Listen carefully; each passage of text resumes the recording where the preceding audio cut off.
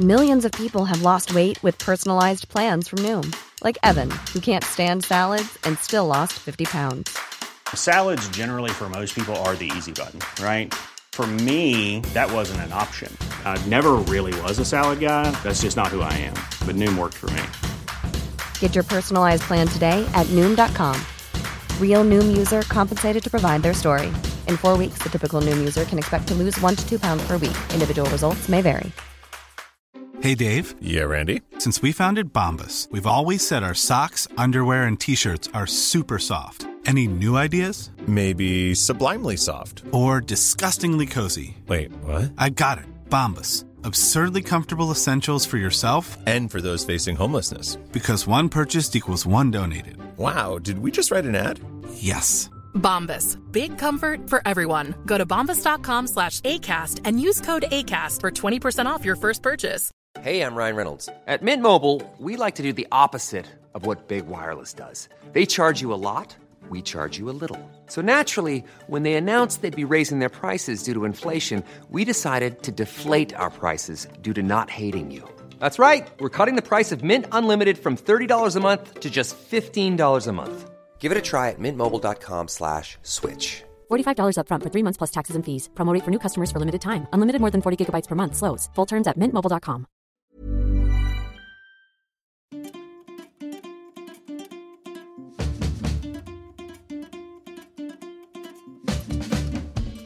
Ja, men hjärtligt välkomna ska ni vara till Ronden avsnitt 94 med mig Christian Unge, och vi har som alltid Anders Ternhag. Och vi har en gäst, Sara Banegas. Välkommen. Tack så mycket. Vad kul. Allmänläkare från Ekerö.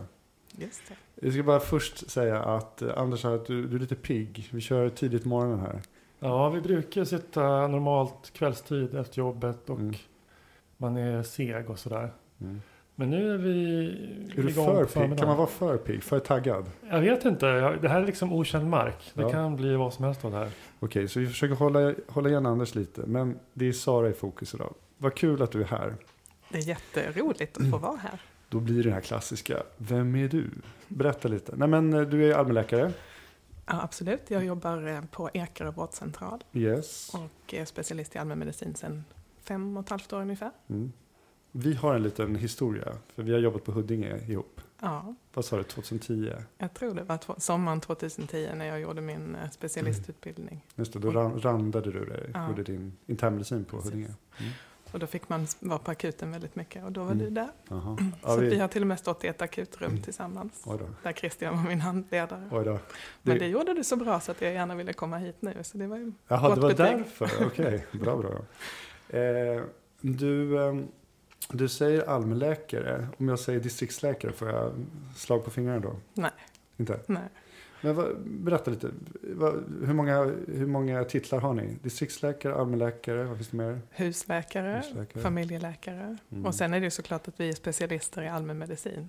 Ja, just det. Det där är ju en missuppfattning som många har. Exakt. Att det finns ju de som tänker, antingen blir man specialist eller också vidareutbildar man sig inte alls, och då är man bara allmänläkare. Ja, och att man blir allmänläkare när man har fått sin legitimation efter man är klar med sin AT. Det är en ganska vanlig missuppfattning bland patienterna. Ja, och liksom min mamma, vem som helst. Jag är alltid lika irriterad att man ska börja förklara det där.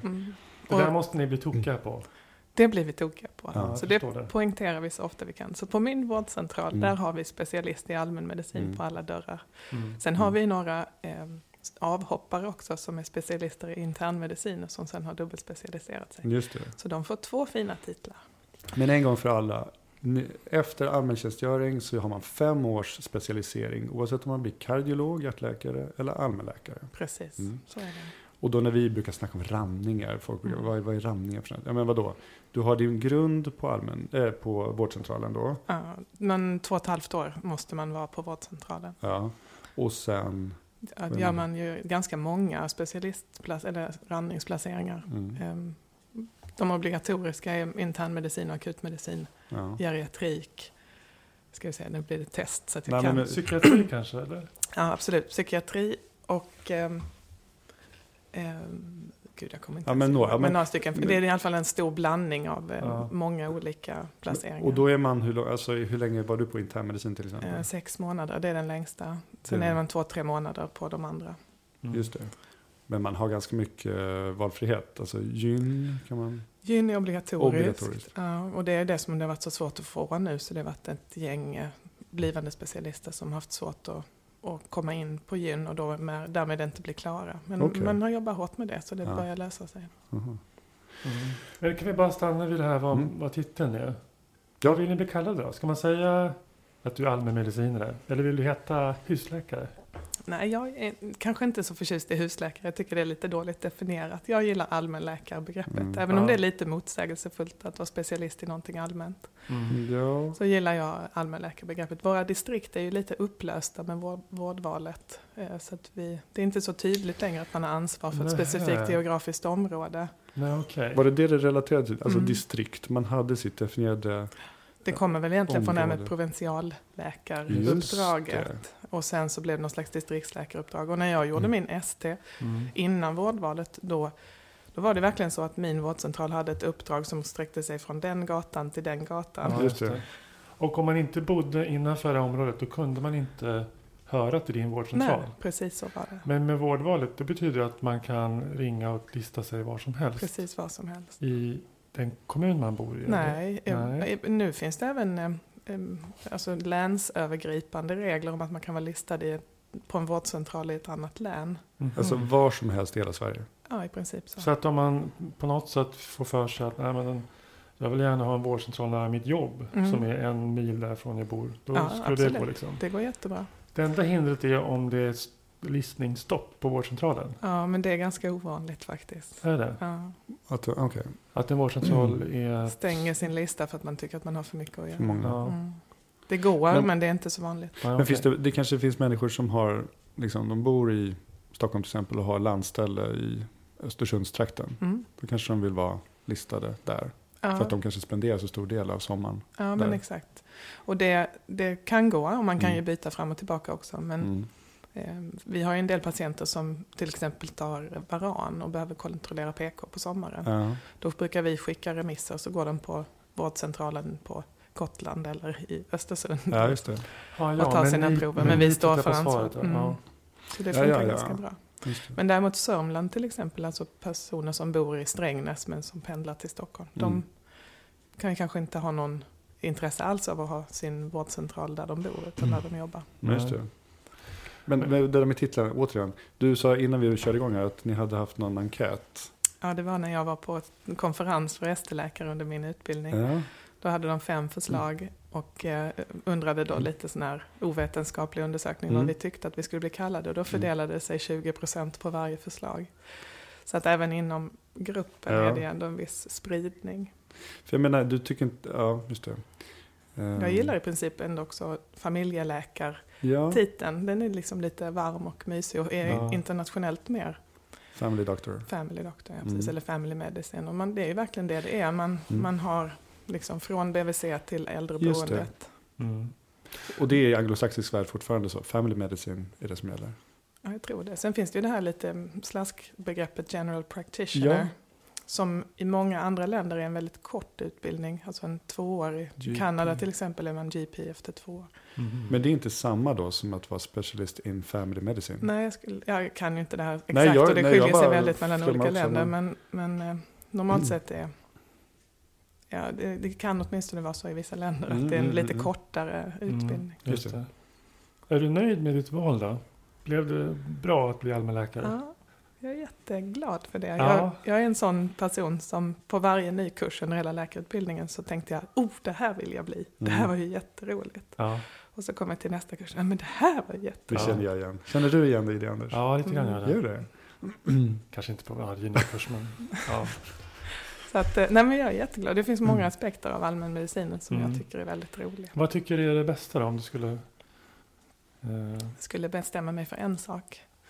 Det är nog den här enorma variationen.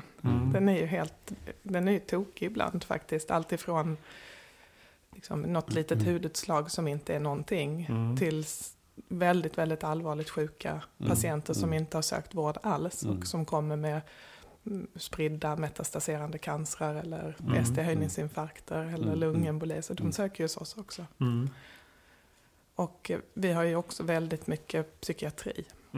Mycket krisreaktioner men också väldigt mycket oro. Så vi härbärgerar väldigt mycket oro. Du menar oro för att man är kroppsligt sjuk eller oro, alltså snedstreck depression, ångest, sån oro?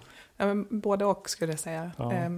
Många söker oss för att de är oroliga för att de kanske är sjuka. Ja, just det. Och har förnimmelser eller sensationer eller symptom av olika slag. Så ska vi försöka sortera i det här helt oselekterade materialet. Och bland alla de som, där det kryper lite eller gör lite ont, så är det ju någon som har någon allvarlig sjukdom. Just det. Men den stora majoriteten har det kanske inte. Nej. Men det är en jättestor utmaning. Och hur behåller man liksom kalibreringen i det där? Alltså, det måste vara ganska lätt efter ett tag att man tänker att men ännu en som har en pirrning som kommer och går.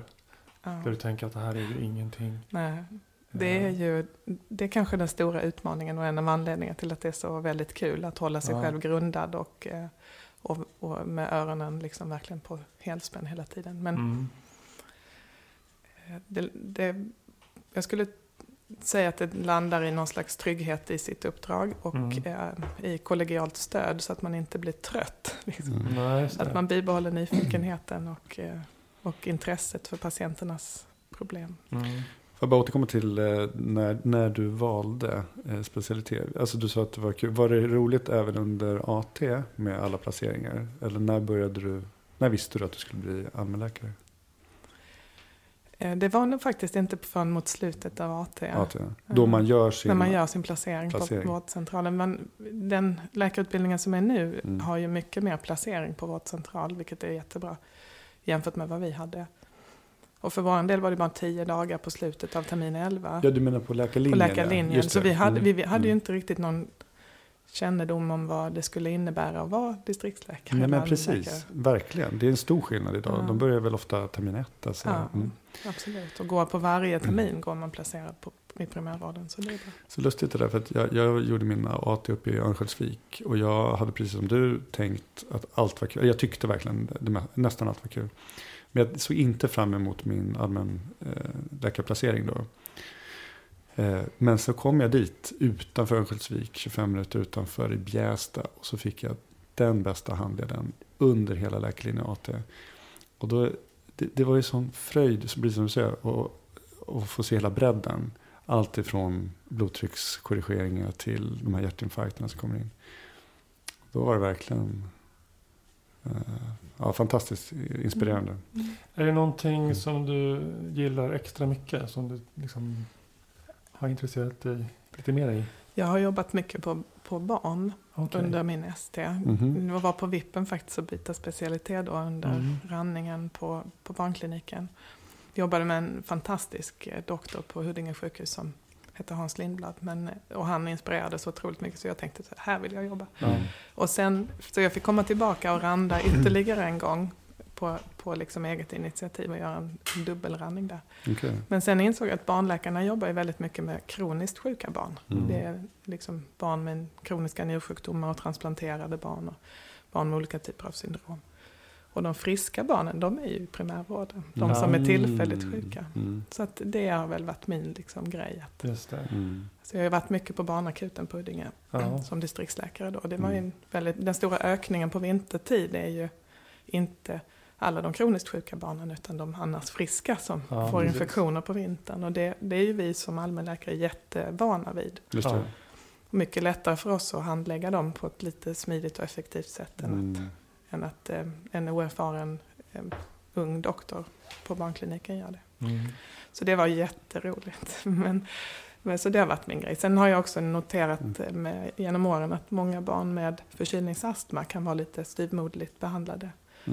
Och att kunskapen ibland är inte så hög. För att det är en kort utbildningsplacering under läkarutbildningen. Och så. Så det har jag jobbat mycket med. Just barn med astma och förkylningsastma. Och undervisat datorläkare och sånt där. Så det tycker jag är jätteroligt. Jag förstår. BVC-mottagning. Är det någonting som du har? Ja, det ingår ju också i det. Det ingår. Just nu är jag ju verksamhetschef också. Men så nu hinner jag inte riktigt med BVC. Så vi sitter och pratar med en chef här alltså? Ja, nej, nu måste vi ta paus för Vänta, nu tar vi paus.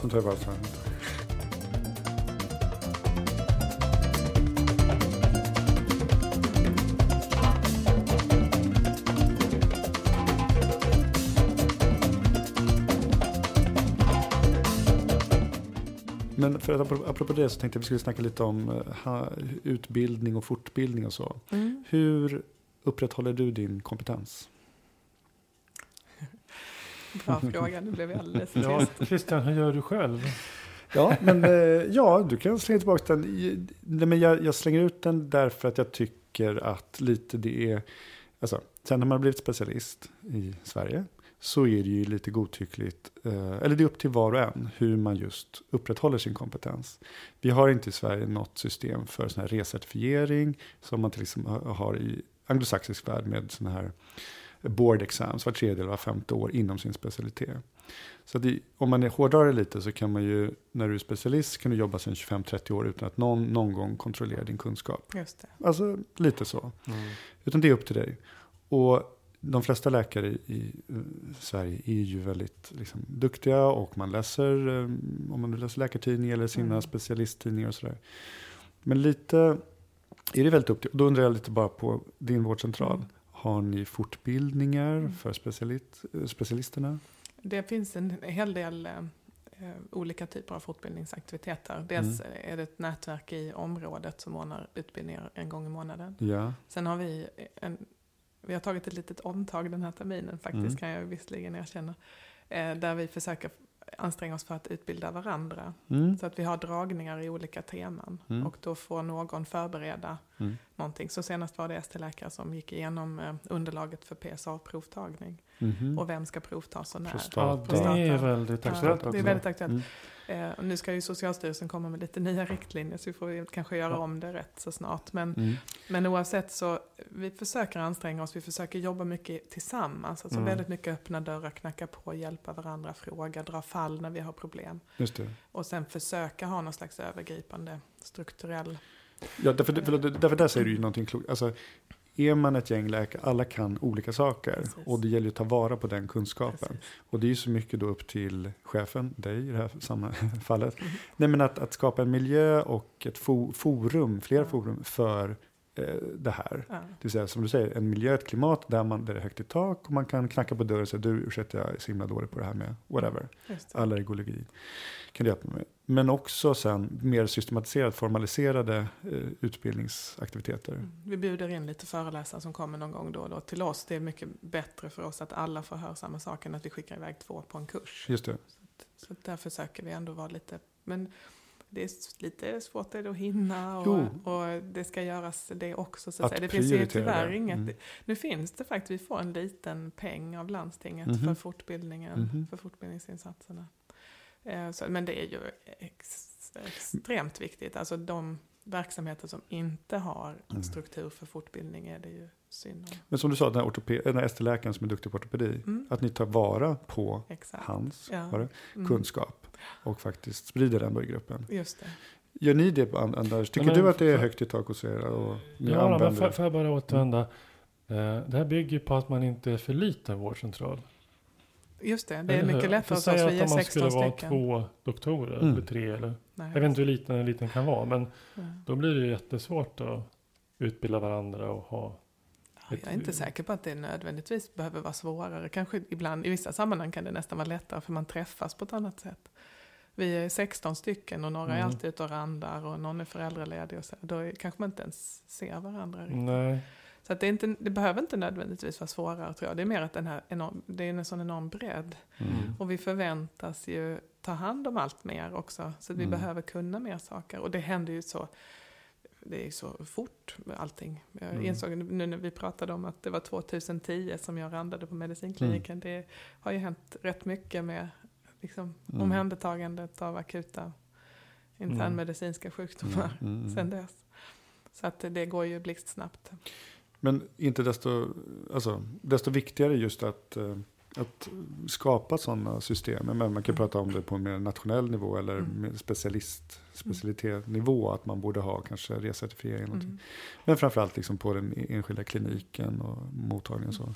En sak som också bidrar är ju såklart också att själv engagera sig i utbildningen. Vi har ju läkarkandidater som kommer till oss och sen har vi mycket ST-läkare och AT-läkare.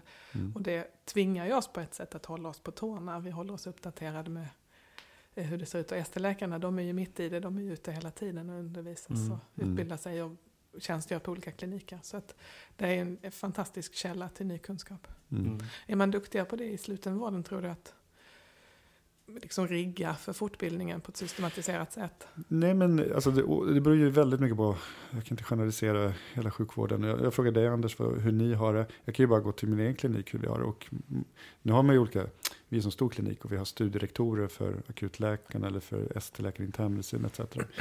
Och ja, men för vissa görs det bättre och för andra är det lite mer styrmodligt. Så att säga. Men jag kan tycka att just för specialisterna är det kanske den största bristen. Så AT-läkarna har sin utbildning, sina studierektorer, sin ST-läkaren och ser vårdcentralläkaren. De går ju iväg varje tisdag och har utbildningar till exempel.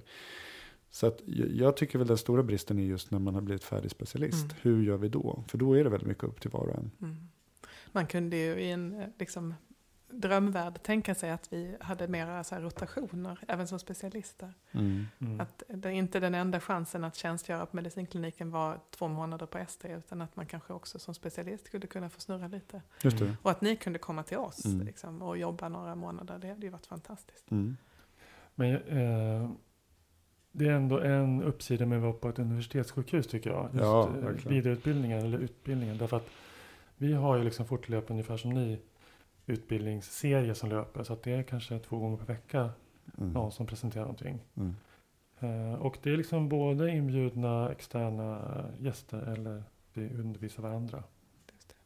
Men det här undervisar varandra, jag är lite kluven till det. Alltså jag tycker det är klart man ska göra det, och det tvingar ju också, om jag ska prata för er, mig att läsa på, då lär jag mig på kuppen liksom.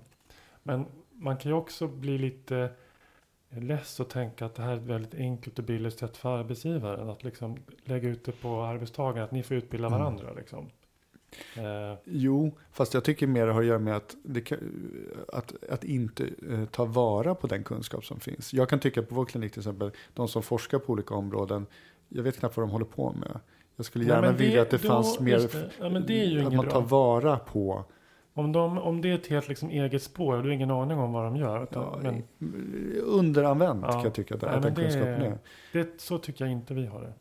Det jag skulle önska är att man kunde plocka in forskningen på ett lite bättre sätt i den liksom vanliga primärvården.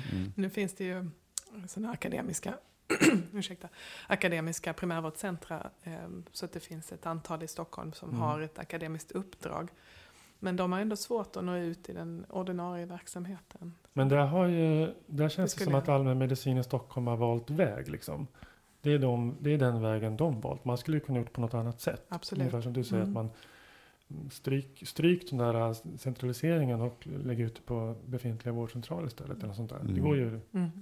Och det är ju väldigt få, alltså, av allmänmedicinerna är det väldigt få som är disputerade, vilket också är sorgligt.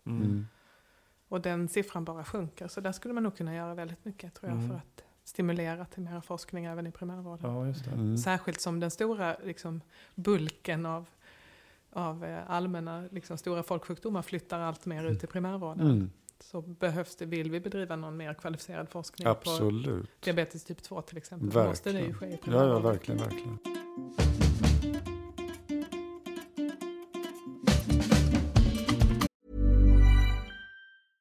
How would you like to look 5 years younger? In a clinical study, people that had volume added with Juvederm Voluma XC in the cheeks perceived themselves as looking 5 years younger at 6 months after treatment. Look younger, feel like you. Add volume for lift and contour in the cheeks with Juvederm Voluma XC. Reverse signs of aging by adding volume to smooth laugh lines with Juvederm Volure XC. For important safety information and to find a licensed specialist, visit Juvederm.com. That's JUVEDERM.com. Not for people with severe allergic reactions, allergies to lidocaine, or the proteins used in Juvederm. Common side effects include injection site redness, swelling, pain, tenderness, firmness, lumps, bumps, bruising, discoloration, or itching. There's a risk of unintentional injection into a blood vessel, which can cause vision abnormalities, blindness, stroke, temporary scabs, or scarring. Talk to a licensed specialist to find out if it's right for you.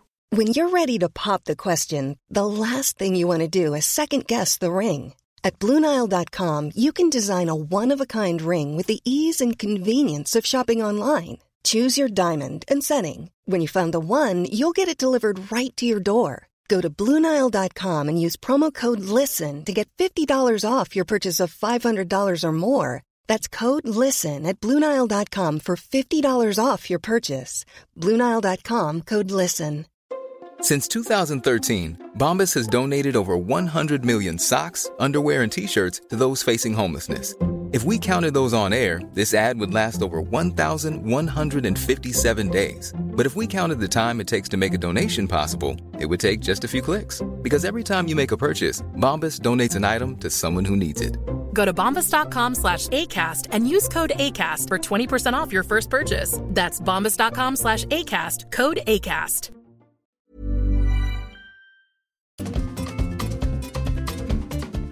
Men vi sa ju precis att Sara är chef för en vårdcentral inom praktikertjänst. Men idag här i Ronden Podcast, när du är som gäst, då är du liksom privatperson. Det är inte så att du sitter och företräder din arbetsgivare. Nej, så är det. Det är bra det. Det är bra att vi sagt det. Kan vara bra att ha ett förtydligat det. Hur många allmänläkare kommer du få på dig nu här efter den här ronden? Nej, jag tror inte så många. Nej, men hur många är ni i Sverige? Typ. Vilken bra fråga. Nej, vi är för få, får man väl säga då. 30 000 läkare i Sverige, tror jag. Ja. Jag tror att det, nu kan jag ha fel, nu kanske jag får kåren på mig emot mig, men jag tror att det är så att man skulle vilja att vi fanns 6 000 heltidstjänster i landet och vi har kanske 4 200. Är det inte fler? Så att vi är för få, så är det helt klart i alla fall, oavsett hur många vi är. Och de av er som jobbar, det är många som jobbar deltid. Ja, så är det. Och det har nog många skäl. Jag tror nog att det är så att man jobbar deltid för att man vill jobba deltid. Sen pratar man gärna om att man jobbar deltid för att man inte orkar jobba heltid. Men jag skulle tro att också många sjukhusläkare skulle gärna jobba deltid om det bara gick. Men det går inte schematekniskt att lösa. Men det har ju vi inga problem med. Nej.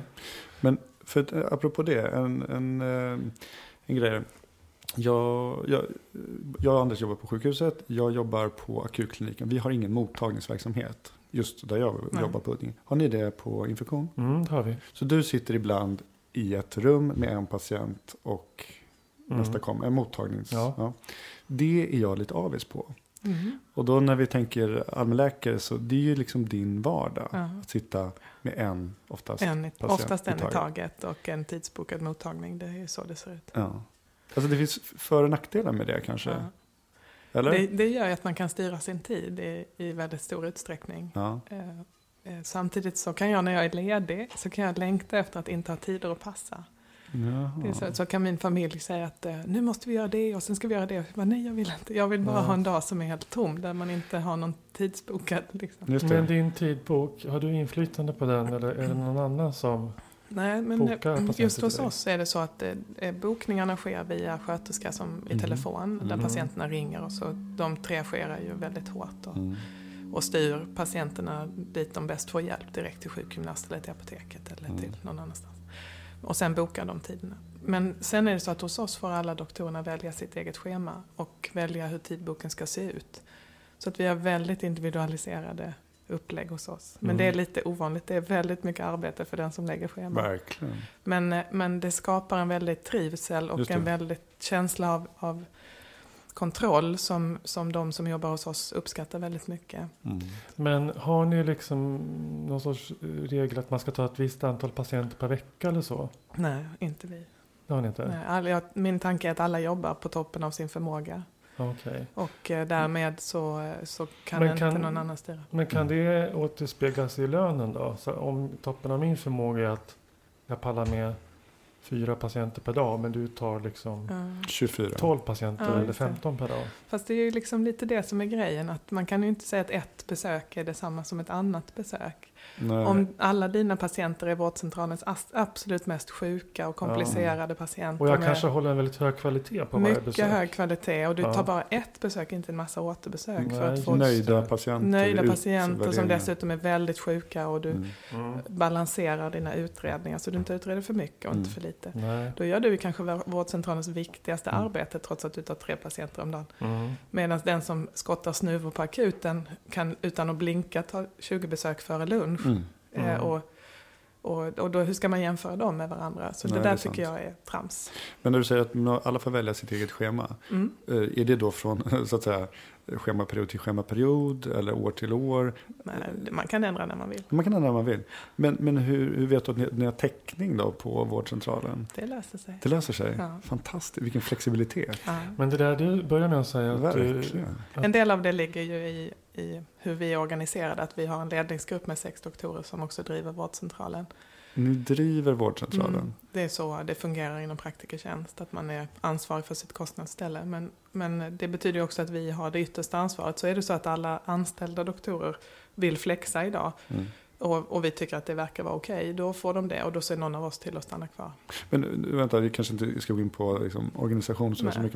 Men jag bara förstår, är det någon slags franchise-aktigt att praktikertjänst, vadå, de har ut sitt varumärke på något sätt? Praktikertjänst äger verksamheten. Äger verksamheten. Ja. Och ni 6 driver kostnadsstället och äger praktikertjänst, kan man säga, som vi är aktieägare i praktikertjänst. Så funkar det. Det kan vi prata om i ett annat avsnitt. Ja. Anders, du hade någon tanke? Nej, men det där, du inledde med att säga att du var lite avundsjuk på att ha mottagning, för det har inte du.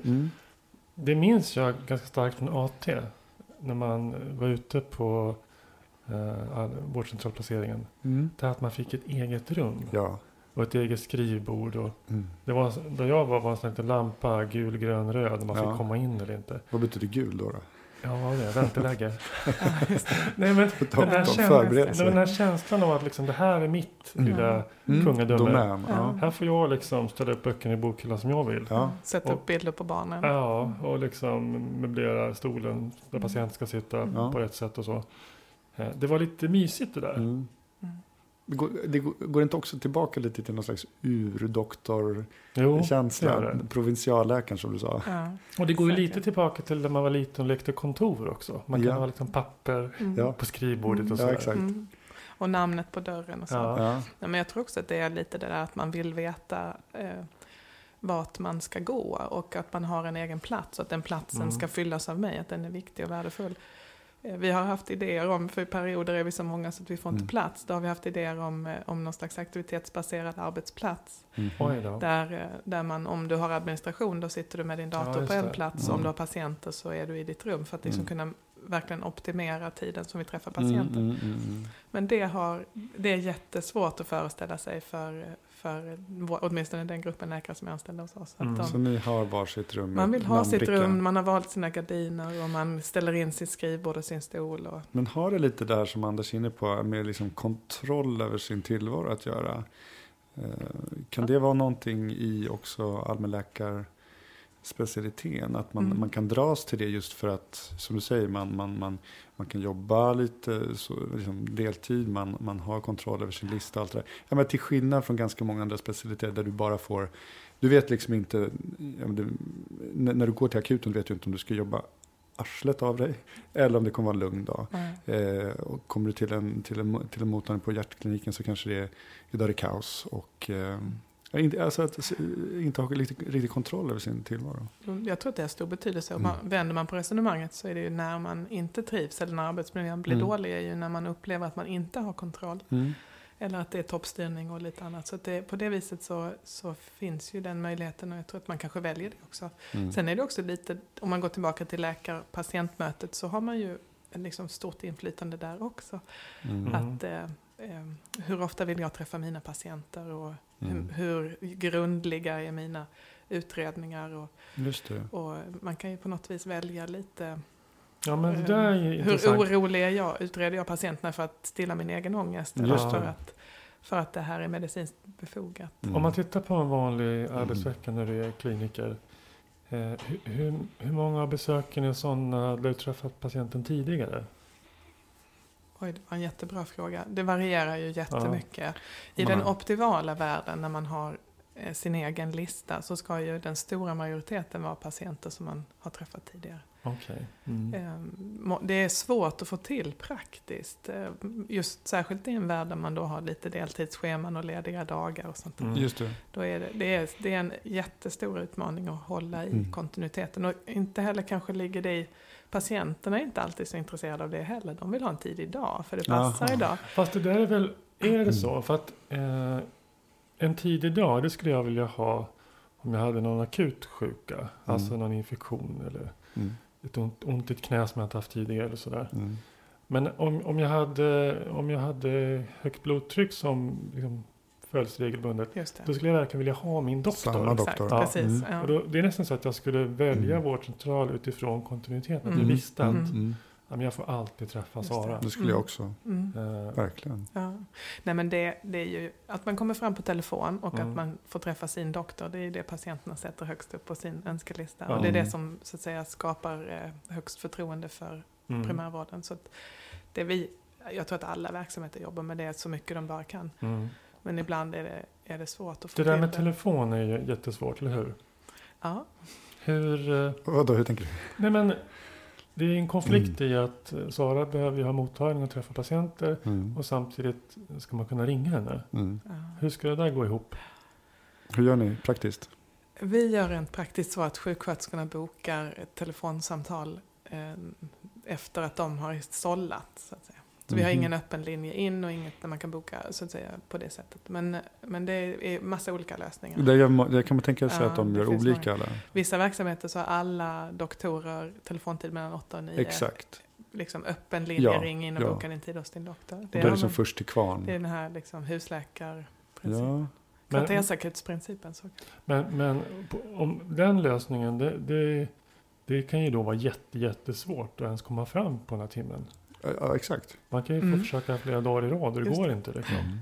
Så kan det vara. Vår telefon är alltid, man kommer alltid fram hos oss. Vi har i princip aldrig. Nej. Vi har väldigt mycket resurser i telefon. Men patienten efterfrågar ju det. Det. Kan man ringa direkt till dig? Ja. Nej, det går inte. Men om man då ringer sjuksköterska, kan du liksom lova att jag blir uppringd samma vecka i varje fall? Eller? Ja, för de allra flesta fungerar det så. Då får man en tid bokad i tidboken att här ska du ringa. Kalle. Just det. Men, och du sa, när du säger så här, patienterna vill det, patienterna är nöjda. Hur vet ni det? Är det en allmän känsla eller har ni enkäter? Har ni... Nej, men det är en allmän känsla skulle jag säga. Och det är det som om jag tänker sig vad jag får tillbaka från patienterna i rummet. Men hur ska man få kontakt med dig då? Ja, då ringer du till sköterskan och bokar tid. Kan man inte ringa direkt till dig? Så där märker man att det finns ett önskemål från patienterna. Men jag har inga liksom enkäter. Och ni gör inte så just på er vårdcentral? Alltså, och det är inte en sån här, när man går ut från Systembolaget ibland, röd, grön, gul, gubbe eller något sånt där som man är nöjd? Nej, vi har gjort jag bara frågar. Så att vi vet inte riktigt mer kvantitativt, objektivt hur nöjda patienterna är. Nej, så nationella patientenkäten görs ju varje år. Jaha. Just nu är den lite försenad av olika skäl. Men, nationella? Ja, okej. För det är ju en jättegrej. Det är SKL som står för den. Kan man också prata länge om. Men nackdelen med den är att den har ju ganska låg svarsfrekvens. Just det. Och är ju lite så här punktprevalens för den mäter 2 veckor i september. Punkt. Så att den är lite svår att ta tillvara på. Men principen är nog ändå att primärvården måste vara väldigt tillgänglig. Hur man löser det genom att man har öppen telefon eller drop-in eller möjlighet att ringa till sin doktor direkt eller så. Det kan man nog lösa på olika sätt på olika delar av landet. Men det måste finnas en väldig öppenhet. För så fort patienterna upplever att de inte kommer fram, då skapar det väldigt mycket problem för alla, framförallt för befolkningen såklart, men också för verksamheten, för det blir oro och det blir irritation och det blir... Just det.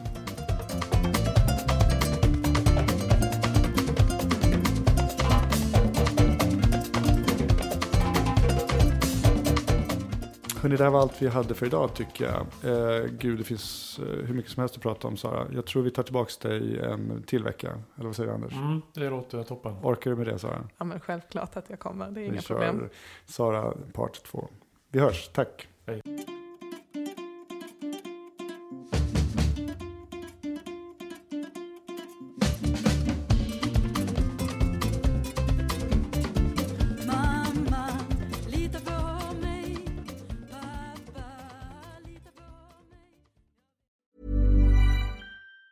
Mom deserves the best, and there's no better place to shop for Mother's Day than Whole Foods Market. They're your destination for unbeatable savings, from premium gifts to show-stopping flowers and irresistible desserts. Start by saving 33% with Prime on all body care and candles. Then get a 15-stem bunch of tulips for just $9.99 each with Prime. Round out Mom's menu with festive rosé, irresistible berry chantilly cake, and more special treats. Come celebrate Mother's Day at Whole Foods Market. Hi, I'm Daniel, founder of Pretty Litter. Did you know cats tend to hide symptoms of sickness and pain? I learned this the hard way after losing my cat, Gingy. So I created Pretty Litter, a health monitoring litter that helps detect early signs of illness by changing colors, saving you money and potentially your cat's life. Pretty Litter is veterinarian developed, and it's the easiest way to keep tabs on your fur baby's health right at home. Go to prettylitter.com and use code ACAST for 20% off your first order and a free cat toy. Terms and conditions apply. See site for details.